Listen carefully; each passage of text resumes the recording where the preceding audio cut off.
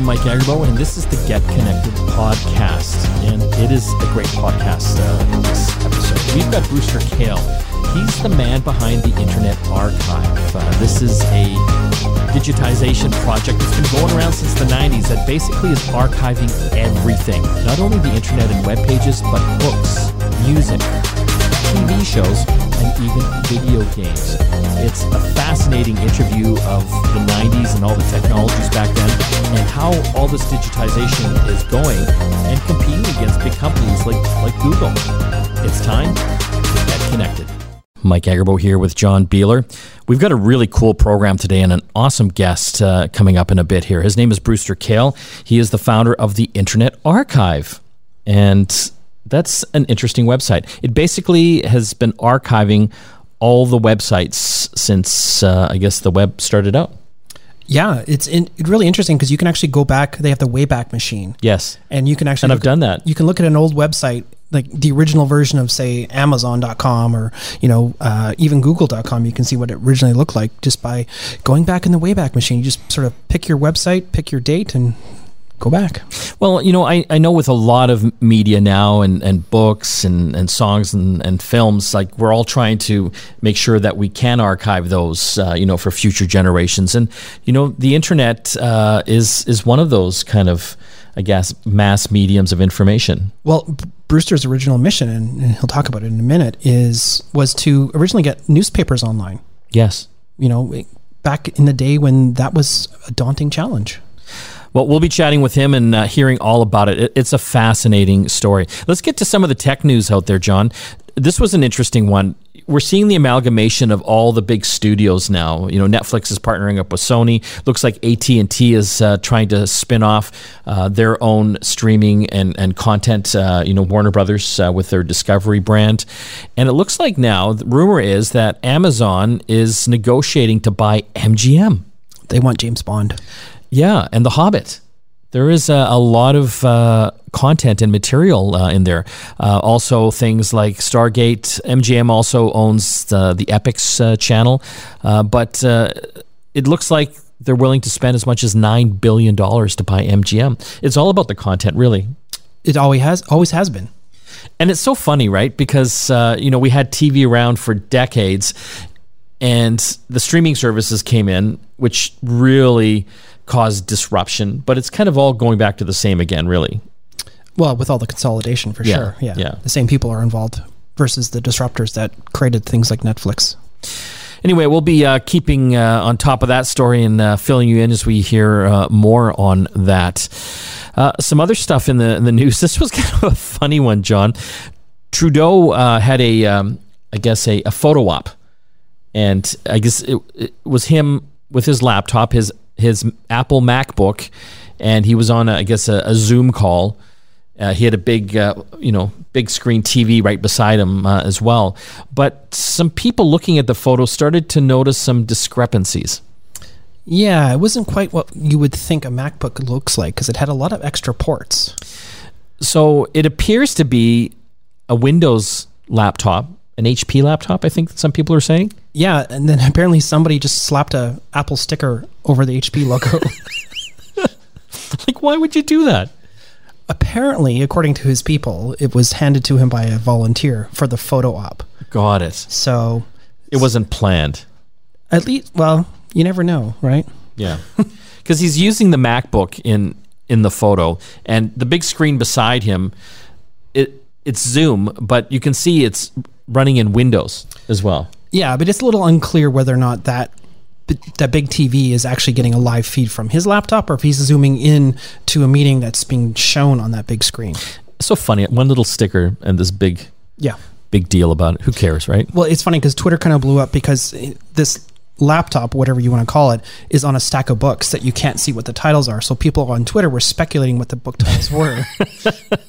I'm not going to do it. Just go on Twitter and take a look yourself, but it's pretty funny. Also in the news, John, another big tech show canceled this year. Yeah, this is something that you and I were thinking might actually be something we get to go to finally. Yeah, it's called IFA. This takes place in Germany, over in Berlin every year. It's like their big tech show. I've been to it once. It's really quite cool. And I thought, we're getting our vaccinations. Things are starting to get back to normal. I thought in the September timeframe, this could maybe work. But no.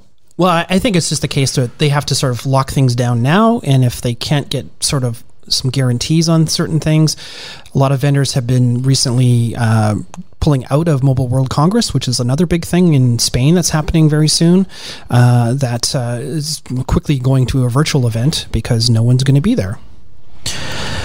Gas Buddy, do you ever use that app? I used to. Yeah, back in the day. Well, they've topped the App Store for the first time due to the Colonial Pipeline attack.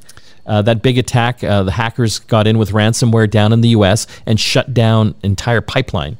Yeah, for days. And people were being rationed their gas. I saw some videos where people were allowed to spend $5 only on one type of gas on a pump, and that was it.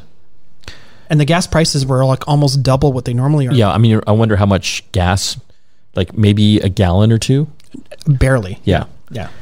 That's insane. But anyway, Gas Buddy, big app back in the day. Well, I think one of my friends actually made that one. I think it still is a big app for people that have gas vehicles. Yeah, it basically tells you the prices and availability of gas in your area. Yeah, and it's sort of crowdfunded. So when you're at the local Chevron or whatever, you type in what you just paid and update it for the rest of the world. Well, you go, Gas Buddy. Also in the news this week, Coinbase was down for over an hour amid massive cryptocurrency plunges. So Coinbase is a website that you can go to exchange and store your BitCurrencies. That's right. They're one of the biggest apps, websites for people that want to convert real world currency to actual cryptocurrency. I myself have a few different currencies on that exchange, and this past week has been a very tumultuous week for cryptocurrency. I mean, Bitcoin was up as high as 60,000. It's dropped to 40,000. Give it 10 minutes. I mean, why would you want to stick money in there other than being a speculative investor, hoping that it will go up again? And you don't even know when or why. No, a lot of speculation this week has been because of Elon Musk's appearance on Saturday Night Live as well. Yeah, and also Tesla is not taking Bitcoin anymore. Right, although they're still holding a lot of Bitcoin. Yes. So they're still going to ride this out a bit. Yeah. Do you have much cryptocurrency? No. You dabble in it a bit. Just to say that I have, and I not a great investment strategy, right? No, because it'd be crazy to put a lot of money into it. Yeah. I think a lot of my friends that do have crypto, they were in it when it was basically worthless. So it didn't cost them much to get in. Yeah. Whereas now, to get one Bitcoin is, like you said, tens of thousands of dollars, if not more. And, a lot of my friends became Bitcoin millionaires with stuff that they had for basically messing around on their computers a few years ago. Oh, if I could go back in time. Yes. I think we all say that.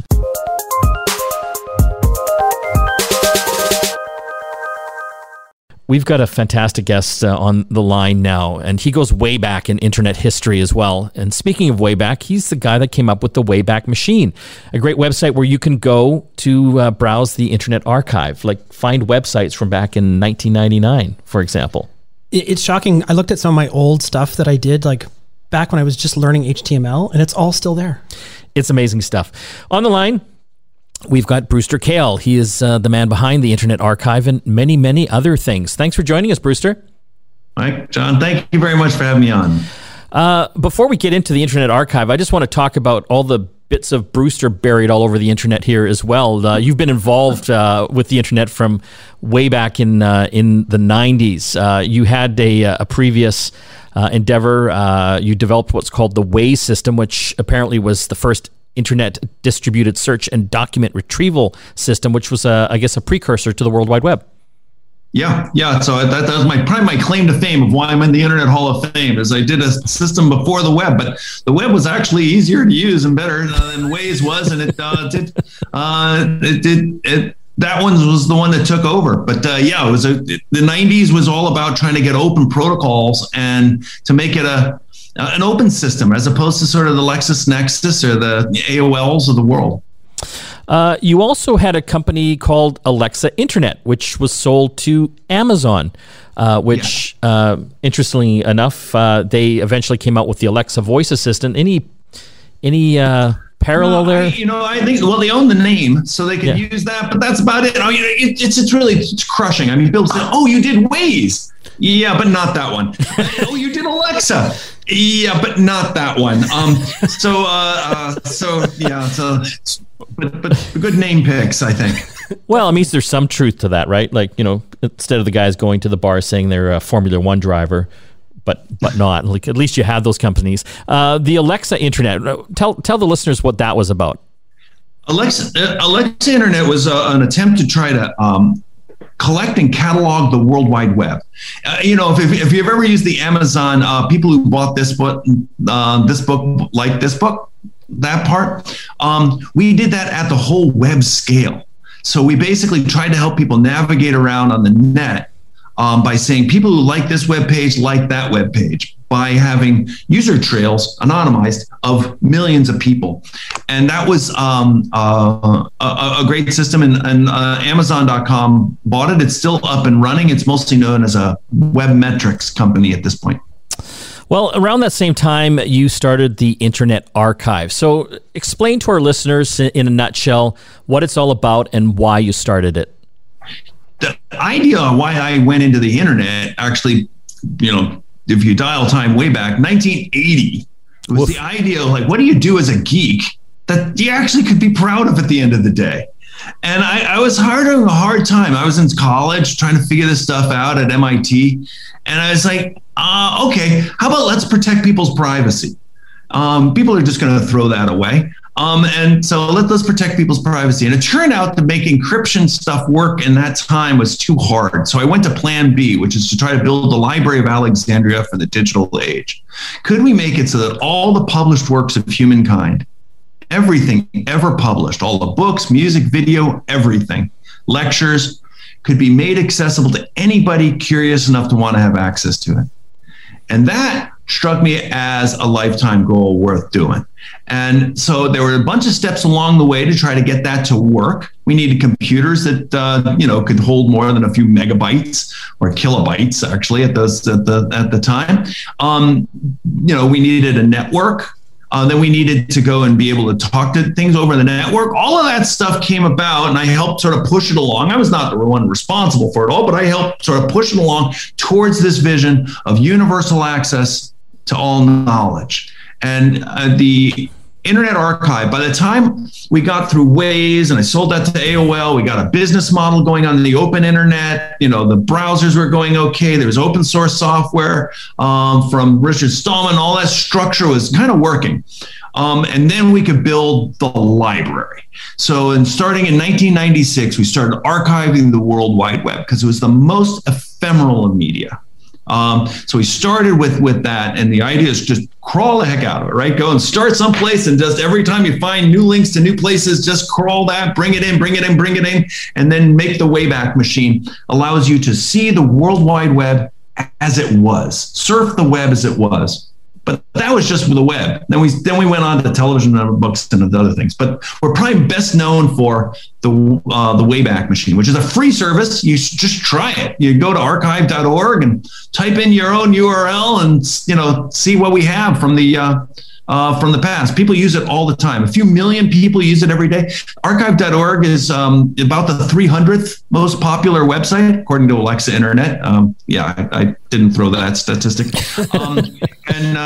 So it's about the 300th most popular website. So there are 300 that are more popular, but there are 100 million that are less. So we feel okay about that. One of the things I love about the Internet Archive as well is that you guys have also gone beyond just web and books and things like that. You're archiving video games and all of that stuff, which is important to Mike and I's childhood. That was, in 1980 when you were at MIT, Mike and I had BBSs and playing on our Atari computers, playing video games, and all that stuff is in the Internet Archive as well, which is fantastic. Yeah. So our next step was television, because nobody was collecting it really. So we just started collecting from 20 countries.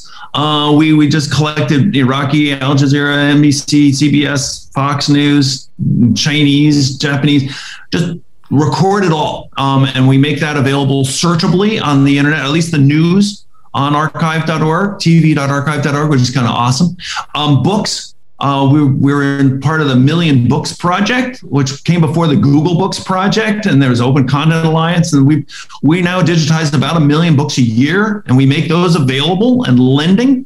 And that's actually why I was in Canada for 6 months, was to go and help with the COVID response and try to make books available to the kids that are stuck at home. So that was kind of fabulous. And yes, you're right. We've done music, video games have been really popular. With there's this communities that have come together under Jason Scott to go and make it so it's emulations. So you can actually click and play things from that Atari or that Commodore 64 or whatever, trash 80 that you had at home, that those things would come back to life. It's completely weird. And so great that it works, that basically your browser goes and contacts the Internet Archive, downloads an emulator that was cross-compiled from C code to JavaScript, comes into your browser, boots in your browser, like this Commodore 64 boots in your browser, and then loads either a floppy or the cassette or whatever it is over the internet as a virtual cassette, and then runs.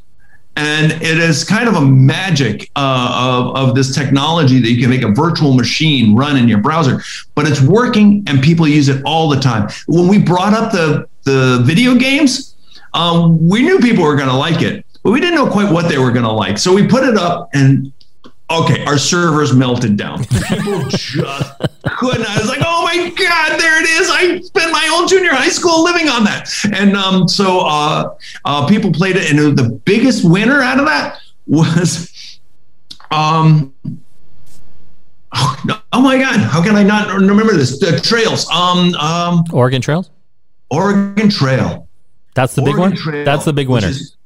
That was the big winner. I mean, it just by far. It was like, I want to go and play Oregon Trail. Now, Oregon Trail is the game you never win, right? It is a game that you die of dysentery in the middle of some awful place every time, and people wanted to play it again and again and again. There it is. That's what melted the servers. That was it. It was Oregon. It was Oregon Trail, and it's such a non-2021, where everybody's a winner, right? Here's a trophy for showing up. It's like, no, you die, right? There's nobody wins the Oregon Trail.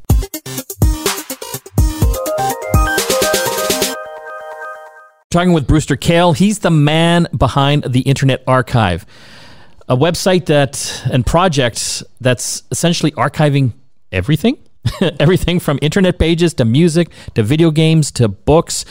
Brewster, when you're archiving internet web pages, like, you've obviously got bots and scrapers going out there to get them all and bring them back to your servers, and we'll talk about that in a second. But how much of the internet do you think you actually are capturing? Are you capturing like 60%? It's really hard to know. 100%? I mean, the internet and the World Wide Web is effectively infinite. I mean, if you just take a website that does chess, right? Yeah. And it's sort of infinite. So the question is sort of how much of the stuff that people would want to see do you have? And it's really hard to know. But I think we're getting better just because we're collecting about 1 billion captures every day. 1 billion. Sorry, what? A billion? 1 billion of either GIFs or JavaScript. So it's maybe about half of that are pages, what you'd think of as HTML or TXT or a PDF or something like that.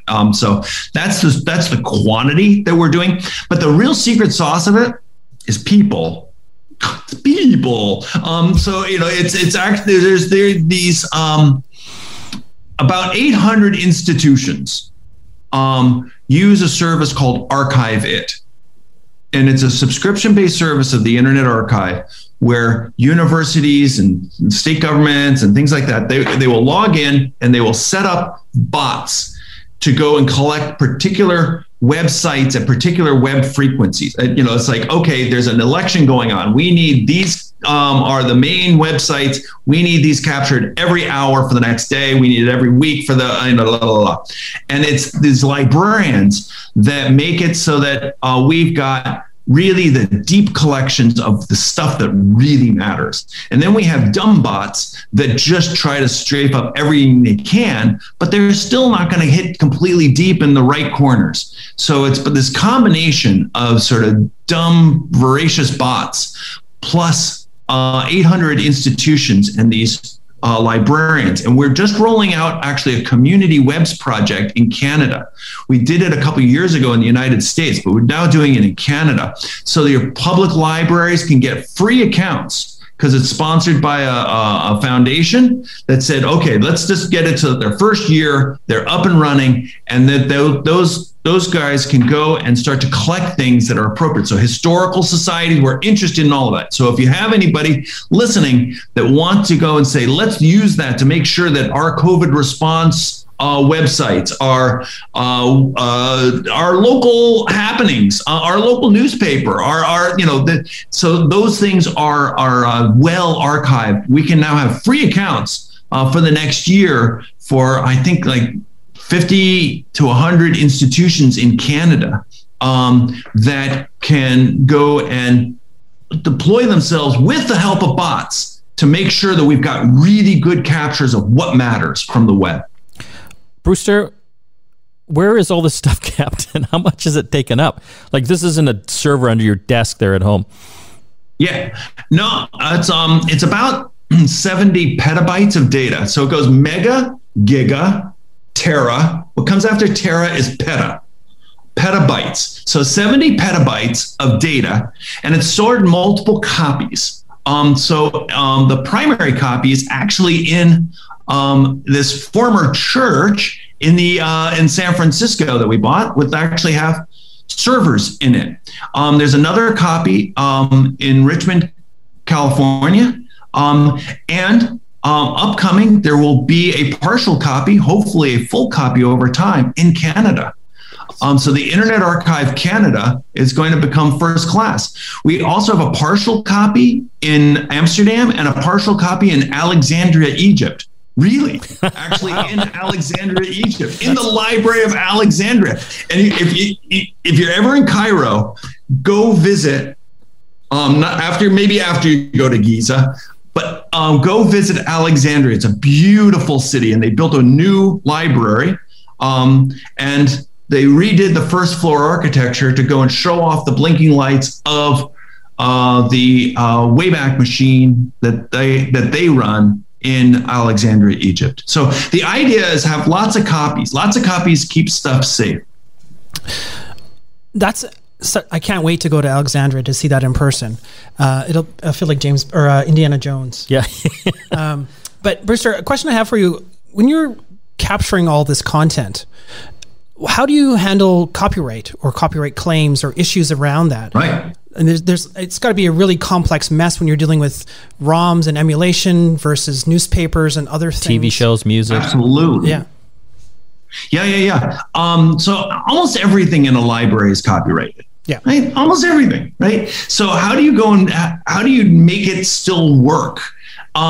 So we basically acquire things, like we acquire books. We either get them donated or we buy them, and we then preserve them, and then we make them available at some level. Let's take the books, for instance.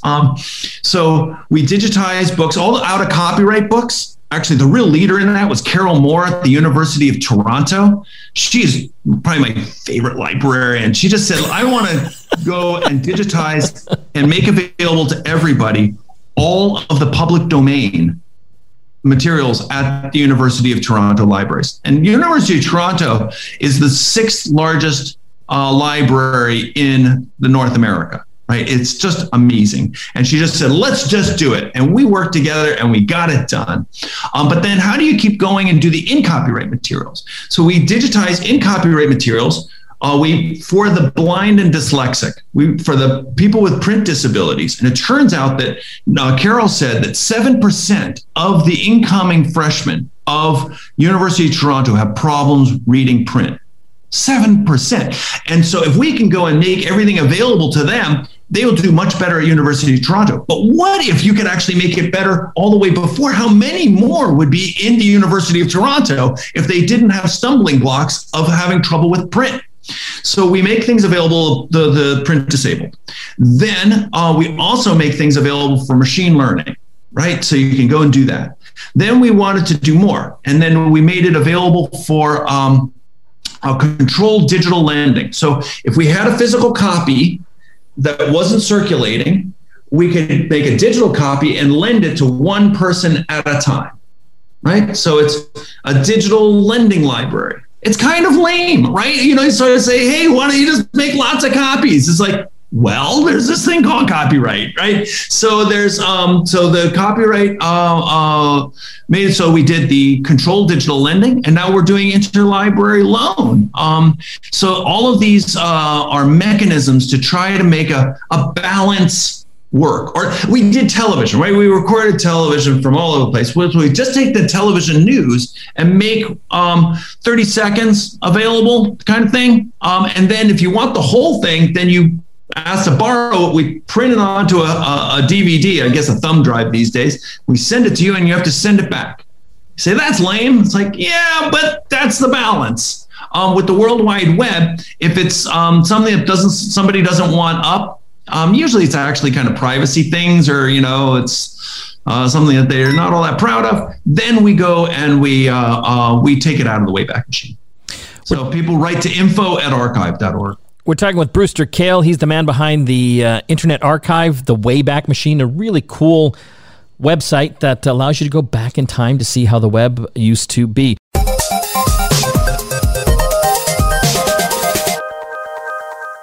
We have got Brewster Kahle on board today. He's talking all about the Internet Archive, I guess because he invented it, more or less. Brewster, you're talking about digitizing everything from music to video games to books. Google's in that game as well. Aren't they trying to digitize the world's books as well? What's the difference between what they're doing and what you're doing? Absolutely. Aren't they fantastic? I mean, I use their services all the time. It's completely great. And they've digitized 25 million books, right? And we've done a measly 5 million or so. Yeah. So, you know, they're really doing it, but they're doing it from a very different angle. They're doing it to basically make their search engine better, and also try to make money out of it. To their credit, they went and donated a copy to a thing called the Hathi Trust, which is sort of this subscription-based, you know, only for elite institution collection. Thank you to Google for going and making a preservation copy someplace. Our goal is to really help the unaffiliated researchers, the Wikipedia contributors, the kids that are stuck at home, not able to get to the books that are in their library, the people that are far away from their homes, that aren't able to, far away from libraries, so they can't get access. We are, and we don't have a profit motive. It makes it fundamentally different. So okay, they're $1 billion company and we're not. And so we survive on donations, right? People just donate money to us. We do the end of the year begathon, like Wikipedia or National Public Radio down here in the United States.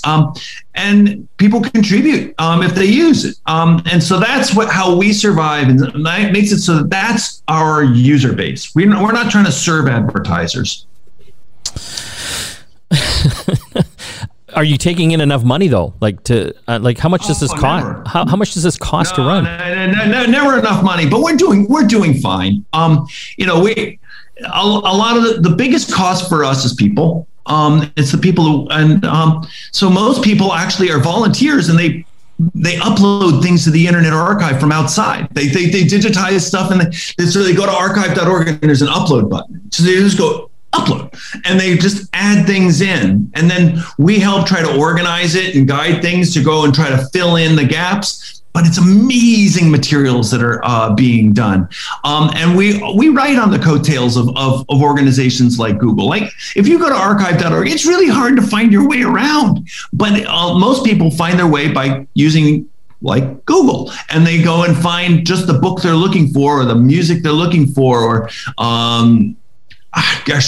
TV programs, all these sorts of miscellaneous things that people, there's somebody that's uploading 1 million manuals. 1 million manuals. Like all those manuals to all those, consumer things. It turns out there are collectors of those. And they're awesome. And they're uploading 1 million manuals.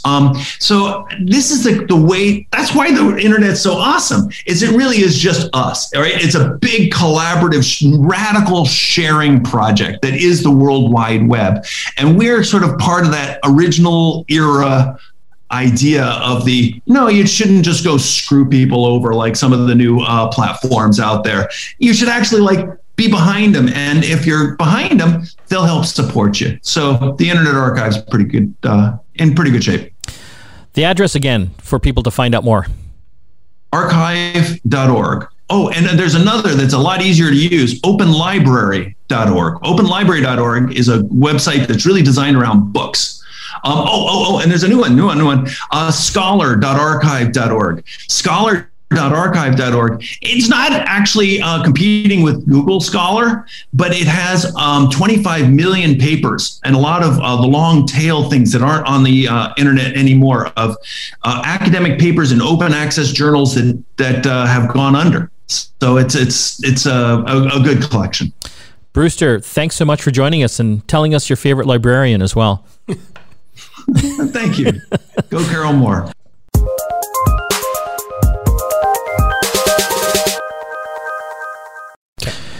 You are back with Get Connected. Mike and John here. Don't forget to hit our contest page. It's the most amazing contest, John. A TCL 20 Pro smartphone.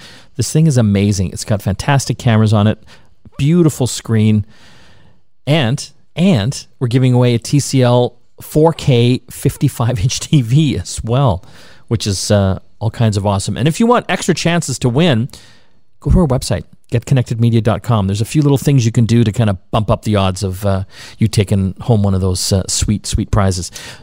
So stay tuned for the app show tomorrow, because we're going to be talking all about Google's big announcements this week. Every year they've got their big Google I/O conference. This is kind of like an Apple event or an Apple announcement, but on the Google side. So they've announced all sorts of cool new technologies, new phones, new operating system updates, and something really cool that blew me away when I saw some of the videos. Yeah, this is Project Starline, and it's basically Google's sort of answer to Zoom fatigue, if you will. The idea behind it is that it's actually a video photo booth. Yes. And it actually has a 3D scanner built in. And so what happens is you have this display in front of you. It looks like a window, like it's a big 65-inch window. Yeah. When I first saw it, I'm like, oh, that's what happens when you go to prison and you need to visit your relatives. Yes. It looks like you're in one of those, plexiglass dividers. Yeah. Yeah. So, but the really interesting thing that they've done is because it's like a glass, like glasses less display, 3D display. So whoever you're talking to is there in 3 dimensions. Yeah. Because the camera is mapping you in 3D space. Yeah. It's kind of like hologramish. I don't even know how to describe it. Yeah, even the videos, I'm kind of thinking it's one of those things that doesn't look good unless you're actually there. Yeah. Because, I spent a lot of time doing 3D scanning and texture mapping and all that kind of stuff, and I could see that's what's going on there, but you have the proper display where you don't even see the glass. You see the person that's in front of you. And they were showing people talking to relatives and kids and stuff like that, and they were just practically crying because it was like they were right there. It blew me away, John, when I saw it. So I don't know how soon this is going to be coming, but you got to stay tuned for the app show tomorrow across Canada on Sundays, and in Toronto also it's Saturday nights as well. Do we have a secret word this week, John, for the contest? We do. For the TCL contest, yeah. Secret word is pasta. Pasta. If you want extra entries to win one of those 2 sweet prizes, a TCL phone or TV, go to the contest page, find the secret word entry, and it is pasta to get you some more entries to up your odds. I want to thank John and Christina and the rest of the team that helped put the show together. We'll see you again next time.